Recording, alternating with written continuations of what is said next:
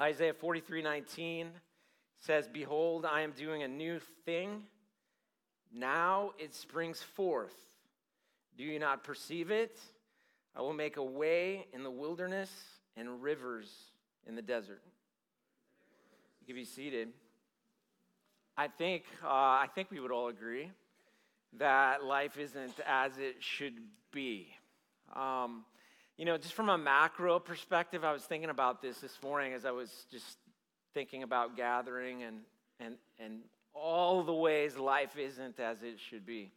And just from a global perspective, a macro perspective, just if we were at 30,000 foot looking down at the earth and all that's taking place in the world, we know that there's always been trouble. But there's been something different over the last 3, 4, 5 years, something unique in our generation and our season that shifted. We've gone through amazingly difficult global calamity in lots of different ways. It's impacted some people more than others, but we see this side of the pandemic, and we see the war in Ukraine, and we see just economic upheaval, even in a place where we serve as a church in Lebanon. It's the third worst economy in the world. It is a horrible place to live right now. Very difficult. And so just the upheaval in the world, it's just like life is not as it should be. You can see that outside looking in. But probably each one of us have something in our lives, either past, present, or future, that would illustrate the point, life just isn't always as it should be. Sometimes it's downright difficult. In fact, sometimes it's impossible. You get to that place where you feel like we're not going to make it through. And all of that kind of manifests itself in things like mental health, and things like the intersect of mental health and physical health and spiritual health. I mean, it just wreaks havoc in some ways. And we see right now, as we look at statistics and data and all those kinds of things, we can see in our culture, just the Western Hemisphere, particularly in the United States, we see an increased rise in, drastically increased rise in depression, anxiety, suicidal ideation. We see people all the time. It's different, just at church. It's different than it was 3 years ago with the amount of difficulty we see people going through and what we're helping people navigate. Life just isn't as it should be. I think we could all agree that that's the case. But the question is, and what I want to raise, the question I want to raise and answer today is, why is it that way? Why do we go through hard things? And let me just make maybe 3 points and then give you some hope. So the first reason we go through suffering and calamity and difficulty, sometimes that feels impossible, is that we are living and raising our families in a treacherous environment. That's the single most important awareness point you could come to today. Sometimes we don't think we are. Sometimes we think we're different because we have stuff. We have master planned communities, and we have all these things, but we're not any different than anybody in the world. Everybody is living and raising their families in a treacherous environment. Now, this is a biblically insane worldview. I say insane for a reason, because if you're the world and you cannot see what the scripture says, you think everything that I'm getting ready to say is insanity. But it's not. It's a biblical worldview. It's the lens which God gave us to look at things. And so here's what the scripture teaches us, is that we are living life in this moment in 2023 in this part of the world. We are living life between two very real gardens.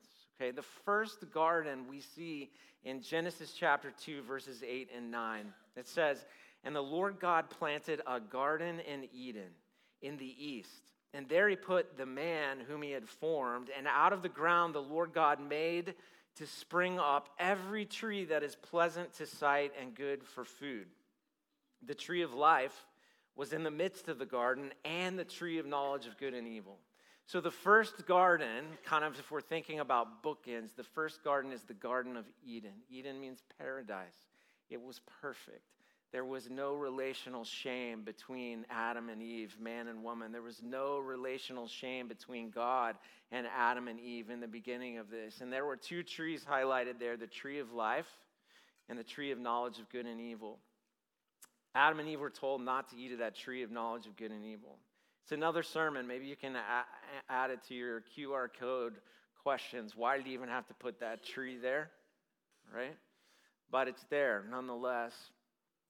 They eat of the tree of knowledge of good and evil, and everything changes in that moment because they have done what God said not to do. And they've been deceived by a serpent who brought half-truths. This serpent is Satan, according to the scripture, brought half-truths. Did God really say, don't eat from that tree? Did he really say you wouldn't die, or you would die? You won't die. In fact, God's kind of threatened by you. If you eat from that tree, you'll be like God. You'll be able to understand things like God understands things. And he fed them that line, and they believed it, and they ate because it looked good to their eyes. And when they ate, instantly they had shame between each other, and instantly they had shame between their relationship with God. This is like the very first consequence of sin is shame, guilt. And there's consequences to be had. So what happens is the Lord kills an animal and covers them.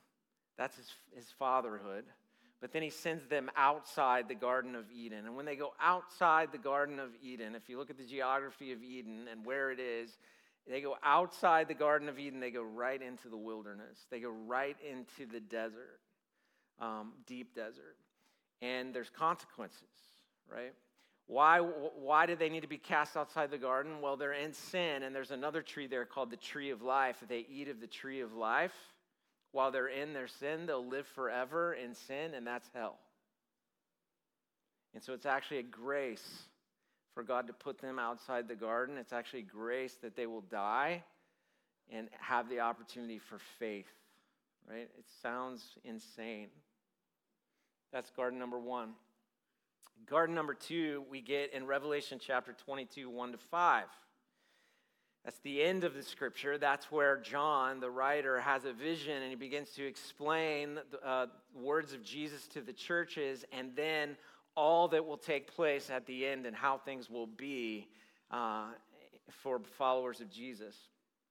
In Revelation chapter 22, 1-5, it says, "Then the angel showed me the river of the water of life, bright as crystal, flowing from the throne of God and of the Lamb, through the middle of the street of the city. Also on either side of the river, the tree of life." There's that tree again. "With its 12 kinds of fruit, yielding its fruit each month. The leaves of the tree were for the healing of the nations," the people groups. "No longer will there be anything accursed, but the throne of God and the Lamb will be in it, and his servants will worship them. They will see his face, and his name will be upon their foreheads, and night will be no more.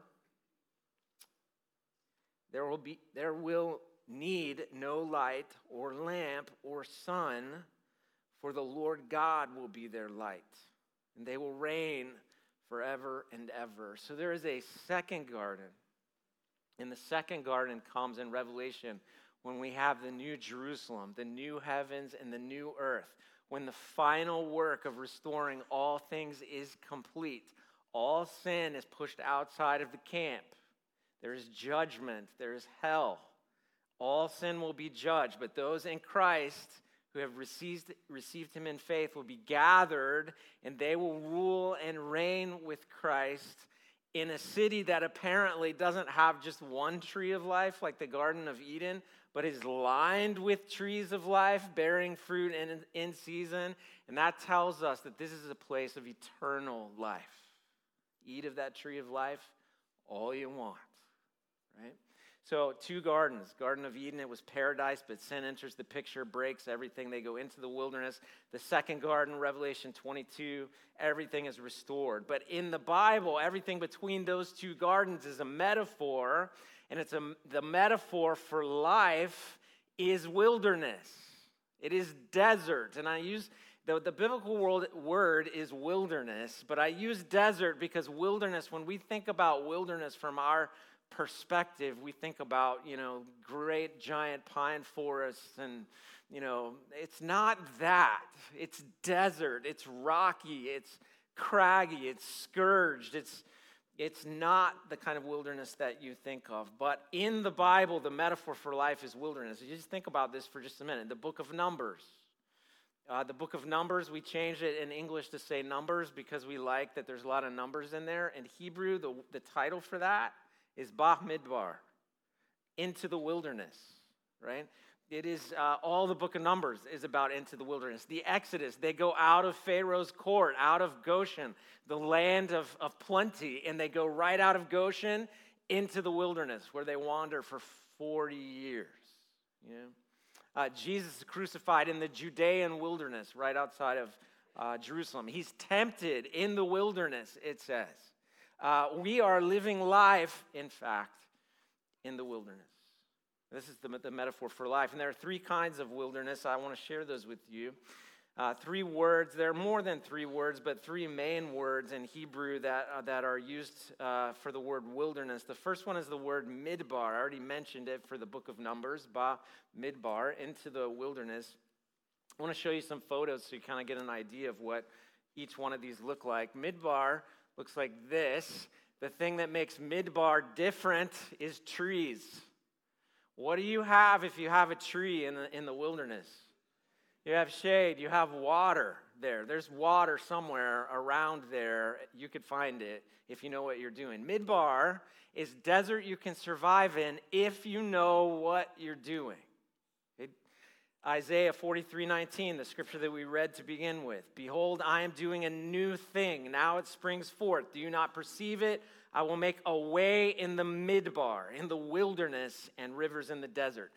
Midbar is desert you can survive in. This is in the metaphor, this is the normal times of life. We're constantly in midbar. We might not even recognize we're in the wilderness when we're in midbar because we don't know what it's like to live life unimpacted by sin and the sins of other people. But when we're in midbar, that's when we're saying, like, somebody asks you at church, how you doing? And you're saying, like, everything's good right now. You're in midbar, right? It's going pretty good. It's normal. It's not perfect, but it's going pretty good. There's a second kind of wilderness described in the scripture. It is called Sia. It sounds funny. It's like a T and then an S-I-Y-A-H, Sia. And this is desert you can survive in if you have help. So it's different than midbar. This one you're not going to survive unless you have help from other people. I'll show you a picture of Sia. Do you find any trees? So Sia is a little bit different because it's harder to find water. If you look way in the background, you can see part of the Salt Sea, the Dead Sea. Do you see it way back there? Then across the Salt Sea is Jordan. You can't even drink that water. So if you're up there, you're like, oh, we can get down and get water, you die when you drink that water. It's a brutal place. Sia is desert you can survive in. Look, we're not alone in that wilderness. We're going it with other people.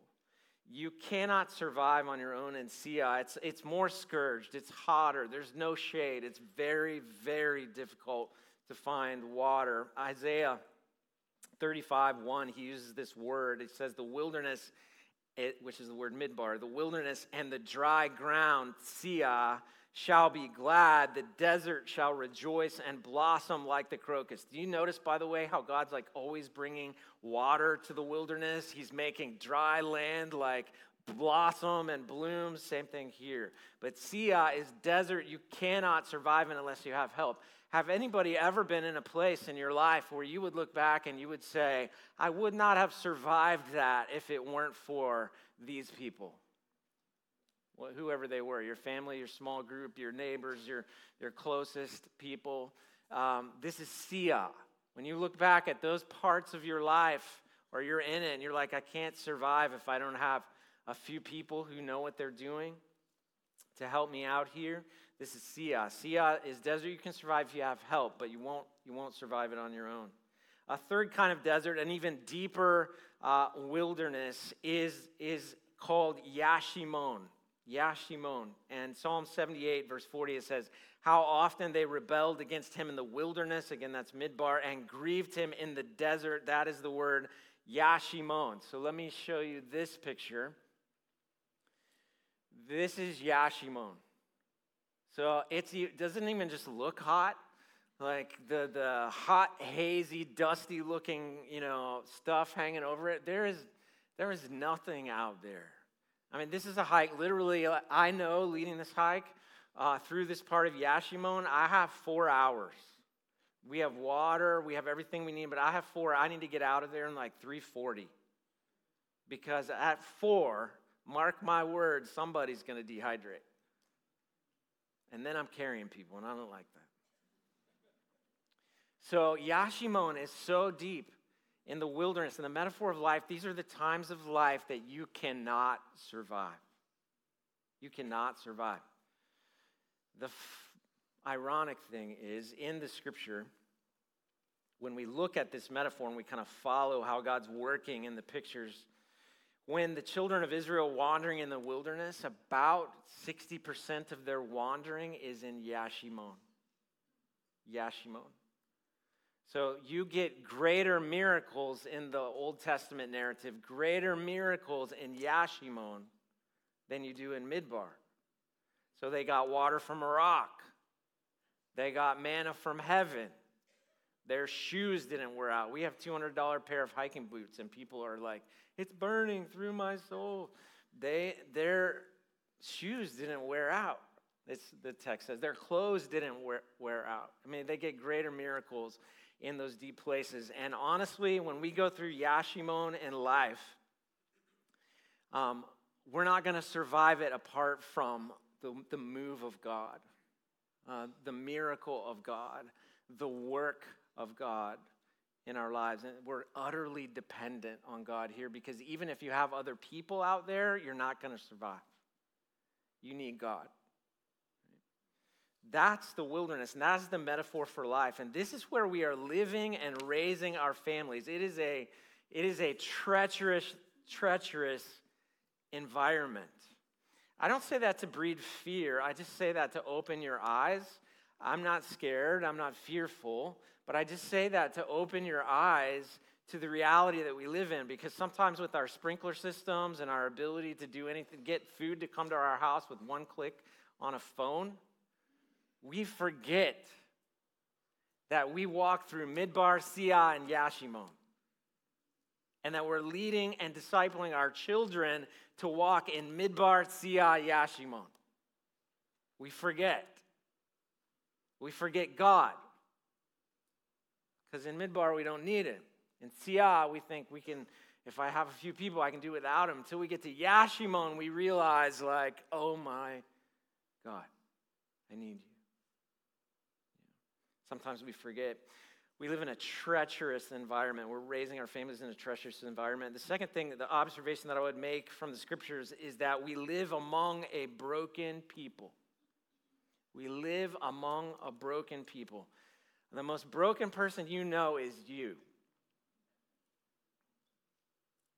I mean, this is why Jesus was saying things like, before you point out the speck in that guy's eye, let's talk about the plank in yours. And I'm included. The most broken person you know is you. The ESV takes the Hebrew word and the Greek word for sin and translates it into the English sin 440 times in the scripture. Let me just say, of all the words repeated in scripture, that is an oft repeated word. Sin.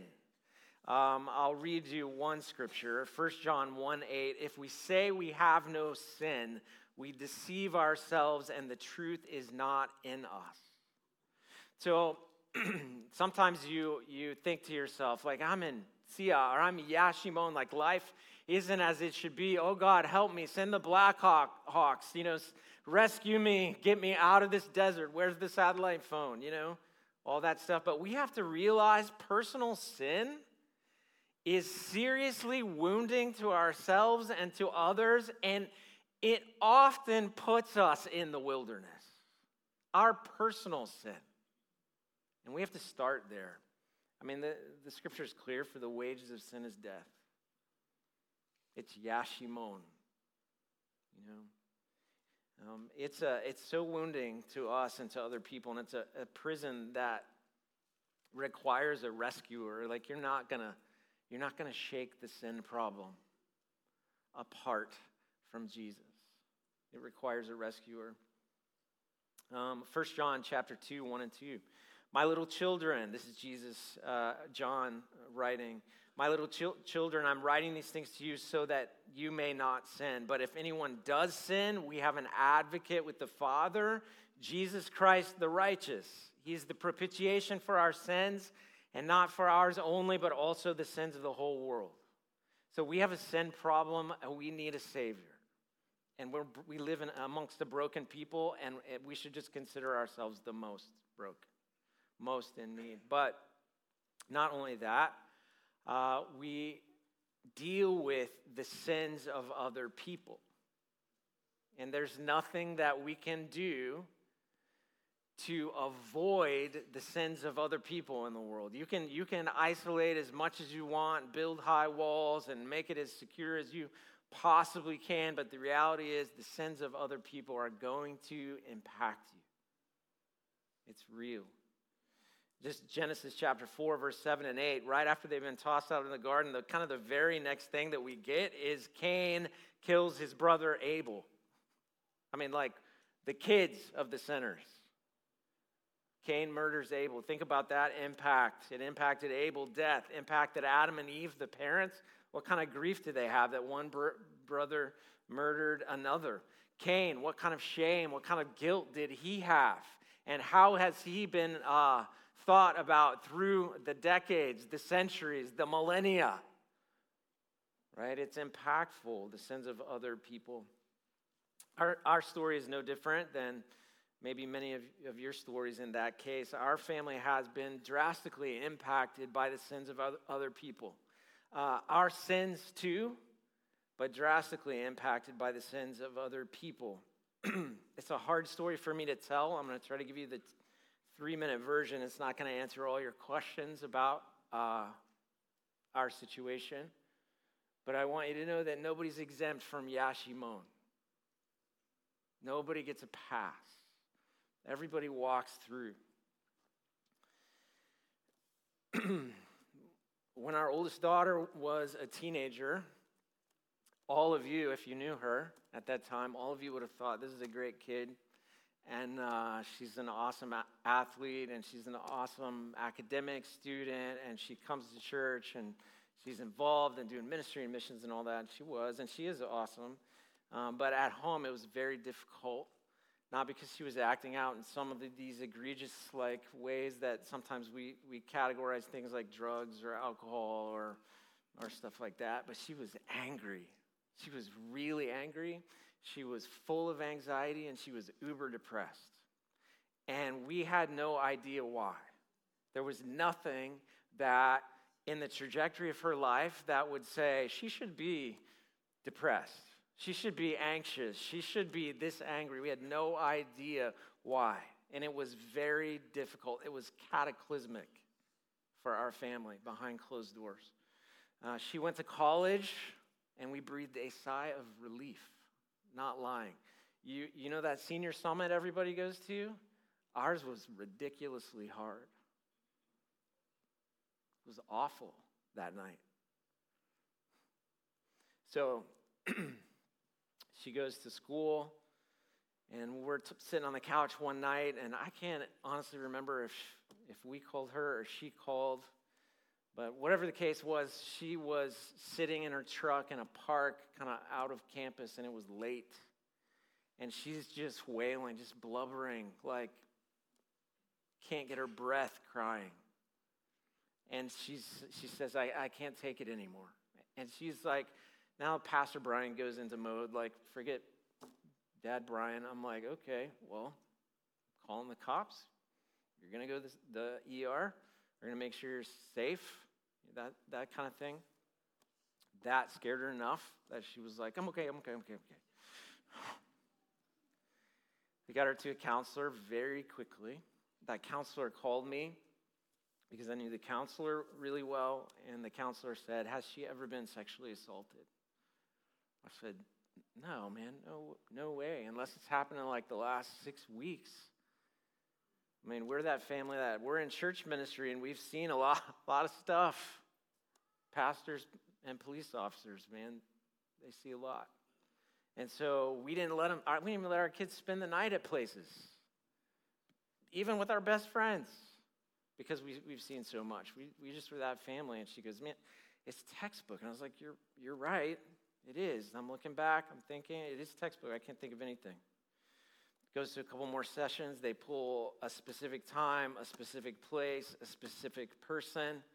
I can put that person in my house in that time frame. This person is close. I became murderous. You had a pastor who stood here on Sunday morning, but Monday through Saturday, and then Sunday afternoon, I'm thinking, how do I get this guy? I know people too. I know bad people. I was like, it's a phone call. I think they do it for free. That's where I was. And the journey began for us. I mean, it had already begun. We had already been through the bad place. But now we knew why. We didn't know why before. Now we knew why, and we began this journey, 3 years or so of just intense counseling, intensity with, you can imagine, legal. You can imagine this confrontation that I did have with the individual. You can imagine the impact on every kid in our family, on our marriage. It was like Satan was trying to blow us up. And we were bleeding out. And not everybody knew that. A few people did. A few people knew everything. Because we knew we would die.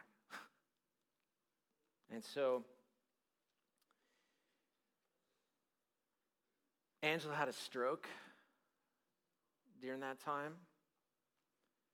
I was diagnosed with post-traumatic stress after the confrontation. We had already been through Hurricane Harvey. I was involved at the Santa Fe shooting, a lot of the aftermath of that, and then this. She was in the hospital, and I went, because my doctor was close to the med center, I went to the doctor for a physical. Like, I think I'm crazy, dying, something, I don't know. So she's laying in the hospital bed, and he's like, "Dude, you've been through a war." It was just awful. It was just awful.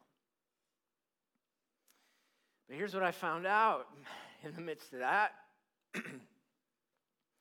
People are helpful, and there's a lot of people that have a certain set of skills that can really help you. Community is important. But what I found out is that when I lay in my driveway in the middle of the night and yell at God, He sits with me in it.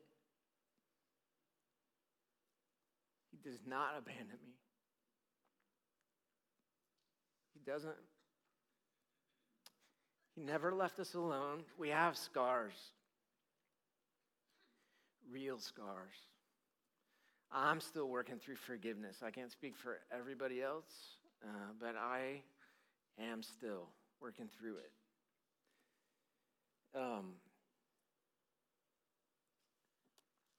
Nobody's exempt, and the sins of others are impactful and real. Here's the third thing. We have a real enemy. We have a real enemy in the wilderness. 1 Peter 5:8-9, be sober-minded, be watchful. Your adversary, the devil, prowls around like a roaring lion seeking someone to devour. Resist him, firm in your faith, knowing that the same kinds of suffering are being experienced by your brotherhood throughout the world. The enemy is wreaking havoc. He's doing it on purpose. He has a plan, a mission. His mission, John 10:10, Jesus said, the thief comes only to steal and kill and destroy. That's what we experienced. Although Jesus said, I came that they may have life and have it abundantly. And that's what we experienced. Both. You know, we never got like a Black Hawk rescue. I was always like, now's the time, to send the angels, make it stop, do whatever. We never got that. We always got, I will be with you. I will be with you. I will be with you. Jesus said of the devil, John chapter 8, verse 44, you are of your father the devil, speaking of these Jewish guys that were coming against Jesus, and your will is to do your father's desire. He was a murderer from the beginning, and he does not stand in the truth because there is no truth in him. When he lies, he speaks out of his own character, for he is a liar and a father of lies. And we found that to be true. He tells lies about God. He tells lies about self. He tells lies about other people, and he does it so effectively that he wants to do it to rip you apart as a family unit and as a person. So, we live in a treacherous land. Sin is a real deal. My sin and the sins of other people, and there's a real enemy. This is why we go through hard things. That is the biblical perspective. This is why we live in a desert. We're broken and other people are broken, and the enemy is waging a spiritual warfare. So we started with hope, and I'm going to end with hope by just saying that there is real help and real hope. I love this passage of Scripture. I just want to remind you of some things. Jesus went to Sukkot, the festival of the tabernacles, toward the end of his ministry. The people were gathered there because of the law tells them to, and they were there to commemorate, to remember God's provision for them in the wilderness when he gave manna from heaven, water from a rock. And they're there praying for rain because if they don't get rain, water that comes from God, they're going to not have economy. Not only will they not have food, but they're in an agrarian economy, so they will not have economy. So they're begging God for living water. Give us living water. There's two kinds of water in the Scripture. Cistern water, that's the kind you hewn with your own hands. You dig a hole in the earth and you catch it, and it sits there and it becomes toxic over time. And then there's living water. That comes from God. It's rain and it's water, spring water bubbling up from the ground. It just comes from God. Jesus went to the festival of Sukkot, I think with this particular idea in mind, because he knew the high priest, the chief priest at that time, would gather his golden pitcher and go down to the spring of Gihon, which is really the easiest entry point, is the pool of Siloam, and he would gather living water that's bubbling from the ground. That's the only spring that feeds all of Jerusalem. And so he goes from the Temple Mount, from the altar, all the way down to the pool of Siloam, down the stairs with people lined up, and they're chanting, they're screaming, living water, give us living water. He draws living water from that pool of Siloam. He comes back up to the altar, and he's going to offer a drink offering. We know this is happening at that time because it says in John chapter 7 that this was on the last day of the feast, the great day. The reason John tells us that is because that's when this big water libation ceremony is going on. And I imagine that as the chief priest makes his way back up to the altar to pour out the drink offering, and all the people that are gathered there are chanting living water, give us living water. There's a verse out of Isaiah or Jeremiah from the well, draw water from the wells of salvation. It's this idea of Maim Chaim, living water. They're all begging for it. And it says in John chapter 7:37, on the last day of the feast, the great day, Jesus stood up and cried out, if anyone thirsts, let him come to me and drink. Why did he have to stand up and cry out? Because everybody was loud. They were chanting for living water. He got up on a pedestal, a rock, something. He got up higher than everybody, and he yelled. And the point is this, you're all looking for living water? I'm right here.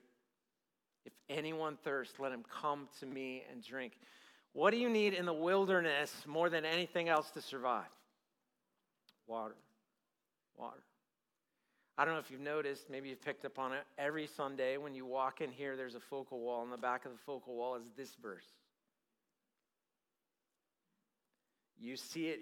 Some of you have taken pictures by it. I've often wondered, do they know why it's there? It's there because I imagine you're walking in from a wilderness. That you've definitely been in Midbar, and you've likely been in Sia, and some of you are in Yashimon right now. And you just need a drink. And so we're saying, hey, come drink. Come drink when we gather here. Come drink. Listen to the words of Jesus because they are life.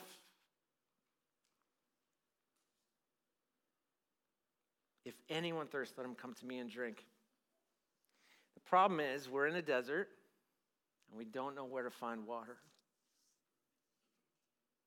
Think you're okay until you're not okay, and then when you're not okay, you don't know where to find water. Where do you find it? I'm going to read Isaiah 43:19 and 20 and 21 now so you know. Behold, I'm doing a new thing. Now it springs forth. Do you not perceive it? I will make a way in the wilderness and rivers in the desert. The wild beast will honor me, the jackals and the ostriches, for I will give water in the wilderness, rivers in the desert, to give drink to my chosen people, for people who I formed for myself, that they may declare my praise. Do you know where to find water when you're in the deserts of life? Christ. You run to Jesus. We read the Psalms, Angela and I, every day forever. Together, apart. She's still texting me a psalm every day of my life. I read Psalm 23 this morning because it's April 23rd. Sorry. The Lord is my shepherd, I shall not want.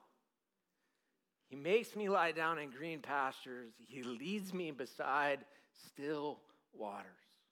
He restores my soul. How bad do you need a shepherd to lead you through the wilderness? That's a desert psalm. David's a desert dude. I don't know if you knew that. You find water in Christ. You find water in community of faith. Like, you can't do Sia by yourself. You need other people. You can't go it alone. When I see people bleeding out, and we're talking about counseling, a lot of times, especially guys, like for whatever reason, I'll say, who is his best friend so I can get that person and go, like, let's talk to them. They're like, often, like, he doesn't have a friend. No friends. You find water in community. There's so many people. You're going through some part of Yashimon. You just heard my story. If you're going through that, I know where to find water in that now. I didn't, but I do now. I can help you through that. You need people. You find it in Christ. You find it in community. And I'll say this, you find it in counsel. Do you think it's ironic that we have a biblical counseling ministry called Living Water? It's not. It's purposeful. It's intentional. It's the place you go to drink when you're bleeding out in the wilderness. If you need counsel today, go on our website, bayarea.church/livingwater. Fill out a form and be man or woman enough to say, I need some help. I'm lost in the wilderness, and I'm thirsty. Do you think it's ironic that we have a counseling center named Life Tree? This is the place you go when you can't figure out what to do. You have mental health issues, that's what they are. Let's not beat around the bush. If you're depressed, full of anxiety, all those things, we want to help you. Go there, you know. probably the best thing you could do is just tell your friend, like, I'm in the deep desert right now. I'm in the deep desert and I need help. Where do you go to find water? You go to Christ, his community, and you find counseling, discipleship from his people. This is why. I haven't answered who God is. I haven't talked to you yet about what spiritual warfare is and how it's happening. And I haven't talked to you yet about how to fight. I've just said, this is why. This is why. We're going to close our time today with a time of prayer. This book is, someone said, hey, congratulations on writing your book. I was like, that's not the right word, because I didn't want to learn anything in here. Sorry, I didn't. But at the end of each chapter, there's a prayer specifically for people and families that are going through really difficult times. And I want to end in a time of prayer today, but differently. I'm not going to ask you to talk to anyone or tell anybody what you're going through unless you just want to. But if you would say, hey, I am in the wilderness and I need relief. My family, we're in the wilderness and we need relief. I just want you to come up to this altar. You can sit on the front row if you can't kneel. There's pads here on the front if you want to kneel. I just want to pray over you in mass. So we're going to sing this song, this acoustic song. If you need prayer during that time, you just come, and at the end of the song, I'm going to pray over you. There's power in prayer. I'm telling you.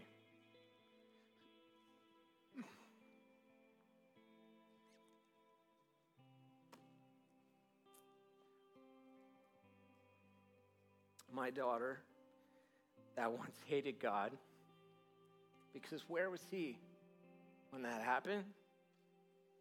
Daddy, where was he?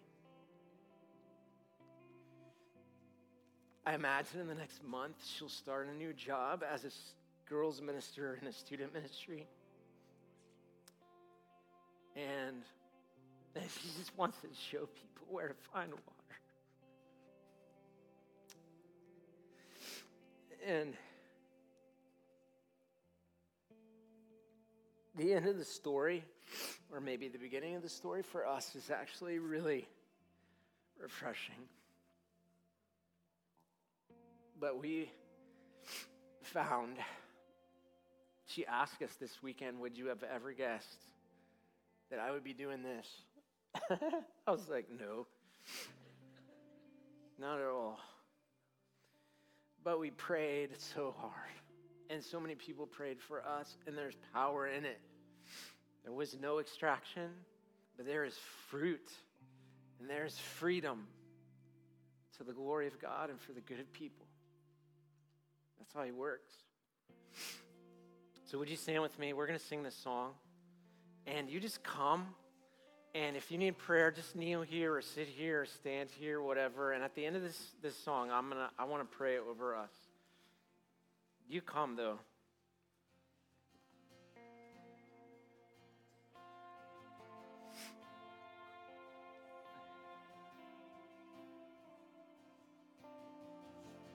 Just come all the way up and make room for everybody that will come.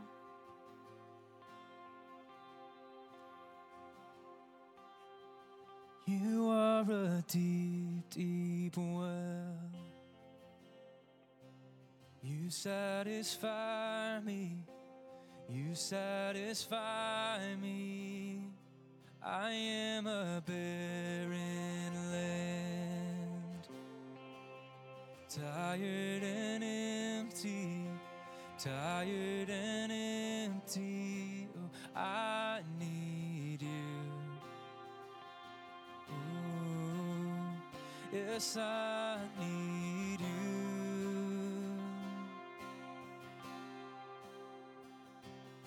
You meet me here in the wilderness. You draw me near, and I'm comforted.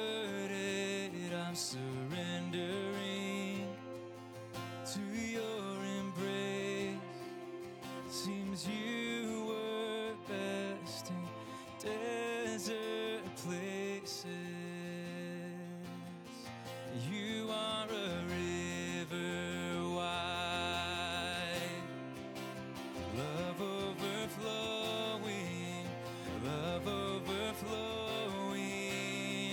and all-consuming fire. You're making me holy, oh Lord, purify me, 'cause I need you.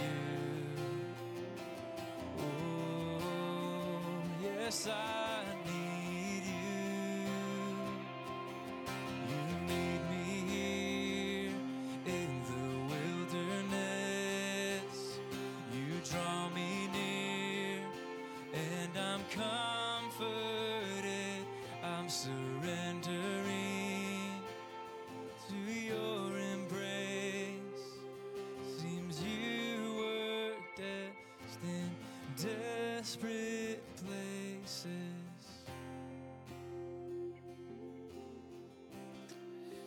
Church, if you are standing there and just worshiping, would you just pray over these people with me? Father God in heaven, we come before you today as a people in desperate need of you. There are places that we walk in life that cause us extreme pain, where we find ourselves at the end of ourselves and we don't even know what to do. We don't even know what to say. We don't know how to be. We don't know how to feel. And God, that manifests itself in a lot of different ways in our own just running to sin or anxiety or depression or our own grief. God, it just comes out in lots of different ways. But Father, I pray for these that have come forward today who said, I'm just thirsty. Holy Spirit, would you wash over them right now? In the name of Jesus, would you let them know in a very clear and real way, would you let them know that they can come to you and they can trust you even when everything is chaotic, when calamity is real, when the enemy is lying and at war with us, and when the world is pressing against us. God, you are doing a thing in the midst of that wilderness place that is water in the wilderness, that is the blossoming of the crocus in the desert place, that is providing shade in the midst and refuge, that you are the way through the wilderness. And so God, draw them to your word, speak to them by your Spirit, put people around them that can help them. And God, take away fear. Fear is not from you. And replace it with faith and give them what they need just one day at a time, every day. God, we pray for healing. We pray for restoration. We pray for hope. We pray for the next generation that is represented by the people that are here praying and hurting over them. God, we pray that they would fix their eyes on you, that their identity would be in you, that their sexuality would be in you, God, that they would see your design is best. Father, I pray for marriages that are hurting and broken and bleeding out. God, would you bring healing as each person in that marriage begins to trust you more? Father, do a work of restoration that, like you did in our lives, I could never have imagined. Oh God, would you do it again and again and again? You are so faithful. And when we go through and we're begging you for that extraction and you don't give it, but instead say, I'll be with you, would you help us to see how great that is? How that's enough? Help us to cling to you, to stay in your dust, to fix our eyes on you, to find help and hope and rest and relief in you. And I pray it in the name of Jesus, the one who knows the way through the valley of the shadow of death and came out the other side, risen and victorious. He is our good shepherd. pray in his strong name. Amen.